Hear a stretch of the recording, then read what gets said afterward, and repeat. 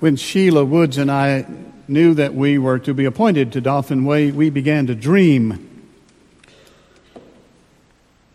We dreamed literally at night of this experience. Sheila shared with me that she dreamed that we were all on a bus, that I was driving, and that we just drove and we drove and we drove, but we seemed to be getting nowhere. And then suddenly we arrived, and there was a brass band playing. I dreamed that I showed up here the first Sunday utterly unprepared. I had no robe, no order of worship, no sermon, and no shoes.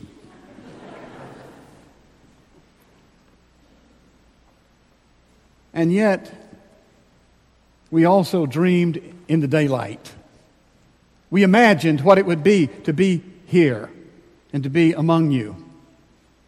We were so eager, we were so expectant. Woods kept calling me and asking me if he could come and visit in a clandestine way.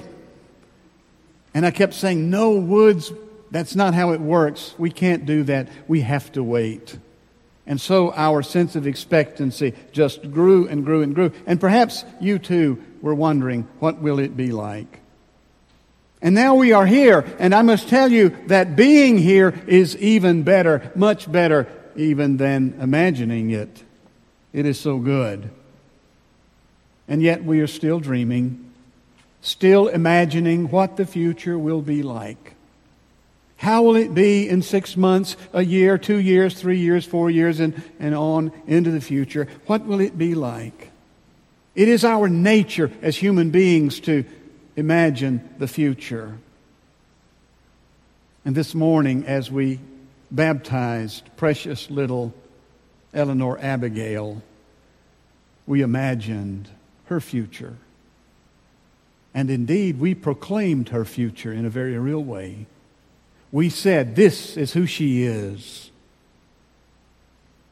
and this will be her future. The first disciples of Jesus were gathered on the first Easter evening. They were in Jerusalem, and Jerusalem had been the place they wanted to be. They had imagined what it would be like to follow Jesus to Jerusalem. They envisioned His coming to Jerusalem and coming into power, and they dreamed of sharing that power with Him. And of course, that dream had turned into a terrible nightmare. Jesus had been brutally executed. They had been there for part of that. And they had been devastated.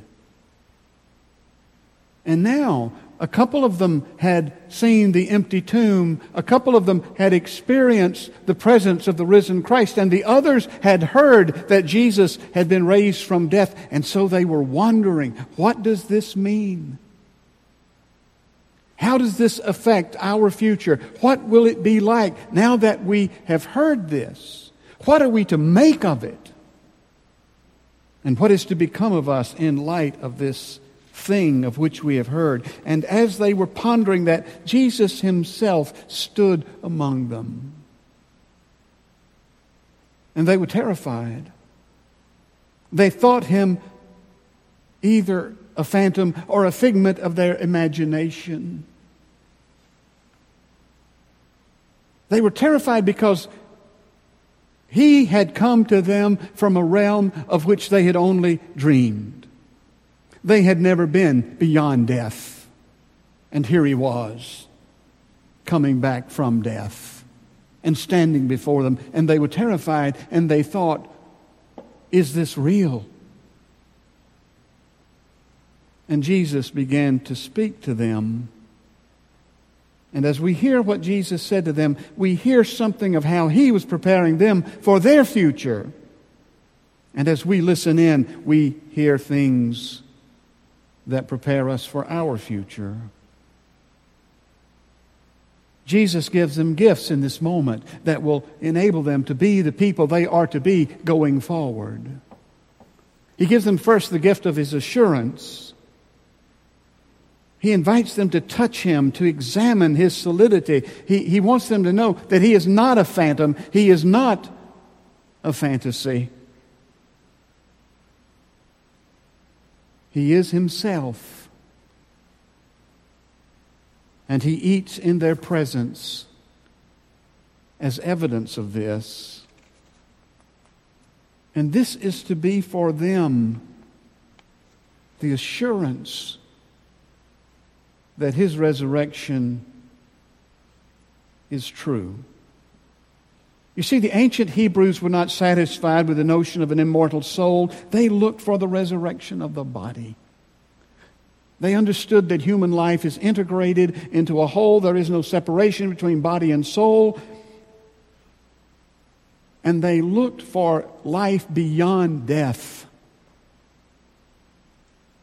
That one would die and be dead, and that God would raise that one from death into life. And so when Jesus invites them to touch Him, to see His solidity, He is saying to them, it has happened, it is true.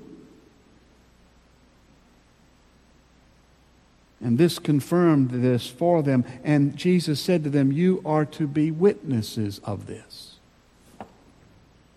You are to be the witness of my death and resurrection. My death and resurrection as an event in time, but also death and resurrection as an ongoing pattern of life, a spiritual process. You are to bear witness to how life works in death and resurrection.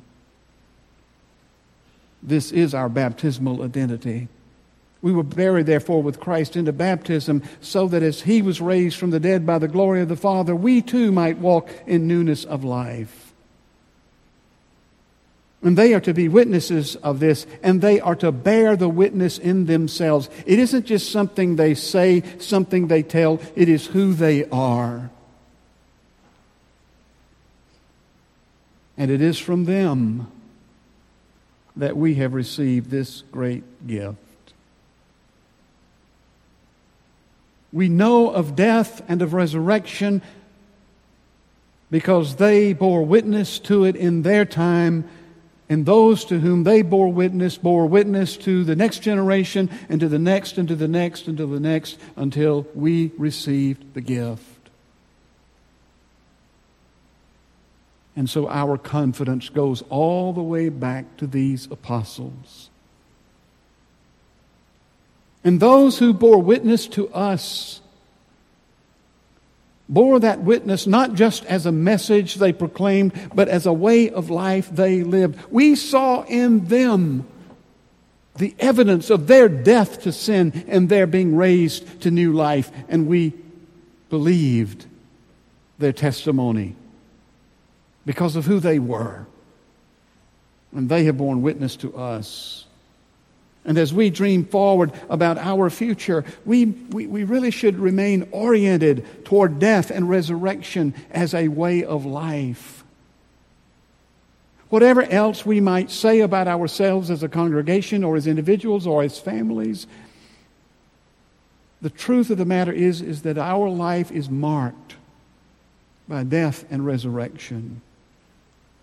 And of course, there have been moments when we have stood before death. There will be moments when in the midst of life we will face death. And in that moment, when death happens, we will be able to accept that reality, knowing, believing, trusting that there is life beyond death. And it will make all the difference. On Sunday mornings, I pray for those who have gone on to be with the Lord. We say we believe in the communion of saints. And the communion of saints means nothing less than that they are connected to Christ, we are connected to Christ, and through that common connection to Christ, we are joined to one another. We have Christ in common. They on the other side, we on this side, and we are all one in Christ. And so I remember those who've gone before on Resurrection Day, and I pray for them. There will be moments when we will affirm this, but more than that, in addition to that, is the pattern, the process of death and resurrection. That is who we are.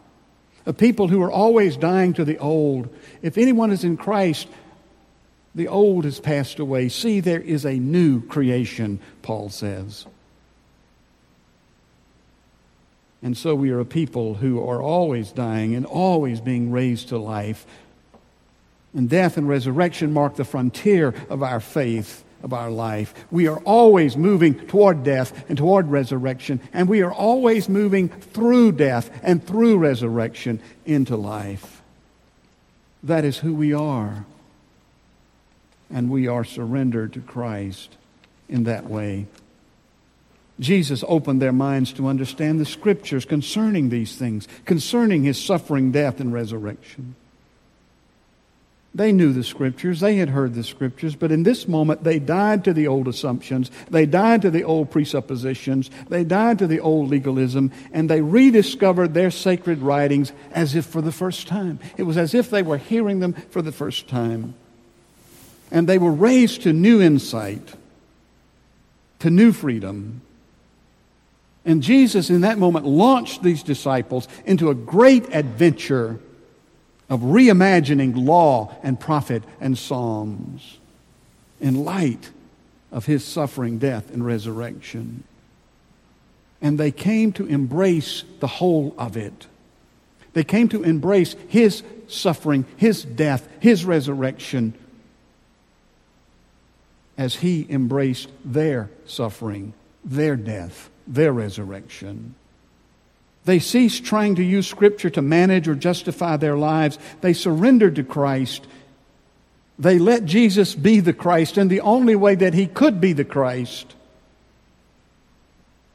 And they embraced the whole of His life and allowed Him to embrace the whole of their lives. Sisters and brothers, God's preferred future for us is that of knowing Christ, of knowing the power of His resurrection,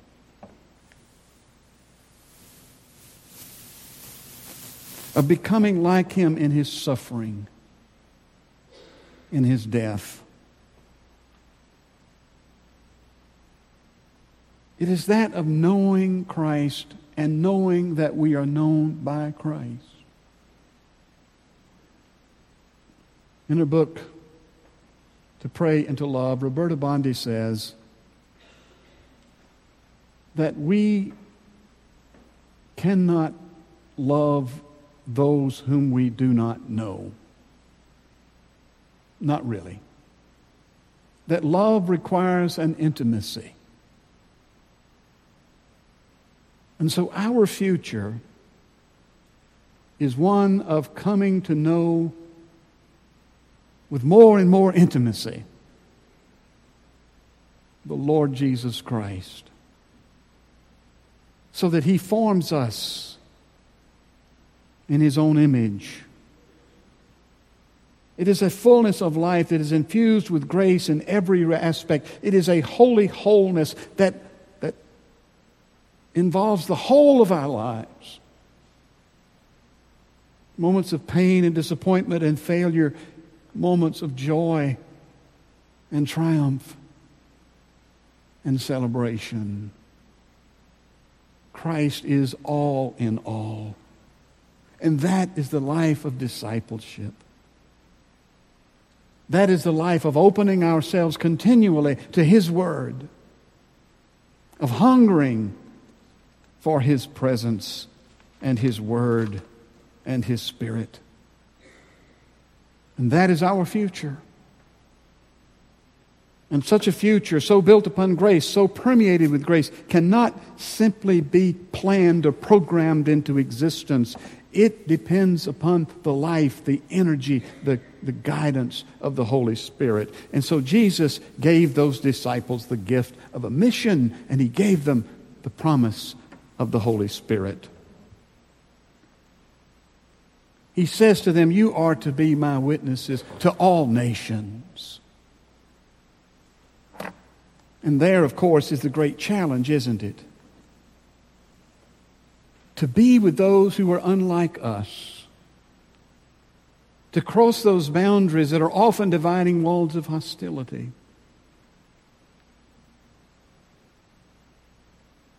To be toward others the presence of Christ who makes peace. And so we are always called, we can be certain that our future includes our growing in our ability to relate to those who are unlike us. That is a part of His mission. It is a part of our commission. And yet we are not able to do that by ourselves. Christ calls us to move beyond ourselves, but we cannot do this by our effort alone. We cannot run away from our failures and our faults. Jerusalem had been the place of their great failure. Jerusalem had been the place where they had been so bitterly disappointed, had suffered such failure, had been so much in fear. And Jesus said to them, "Stay there until you receive power from on high." Stay in that place of your great failure until God gives you an ability that is beyond you and lifts you by the power of resurrection into a new place. We cannot run away from our fears and failures. We must face them, but we do not face them alone. We put on Christ in the power of the Holy Spirit. And we must always wait upon the Spirit. We must always listen and discern with the Spirit's guidance. And it is with the power of the Spirit's gift of divine love that our love grows and we are led to new places and to new people and to new expressions of love and grace and peace toward others. And the end of it all is to know Christ and to know the power of His resurrection, to share in His suffering, becoming like Him in His death. The end of it all is to know the love of God to such extent that we love God.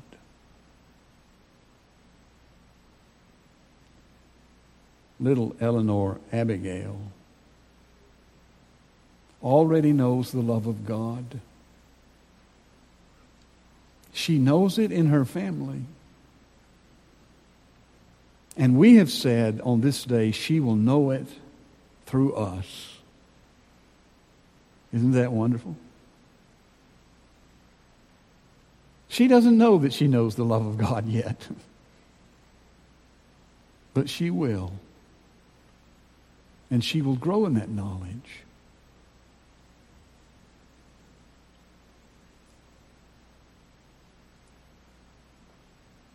I love what our funeral ritual says.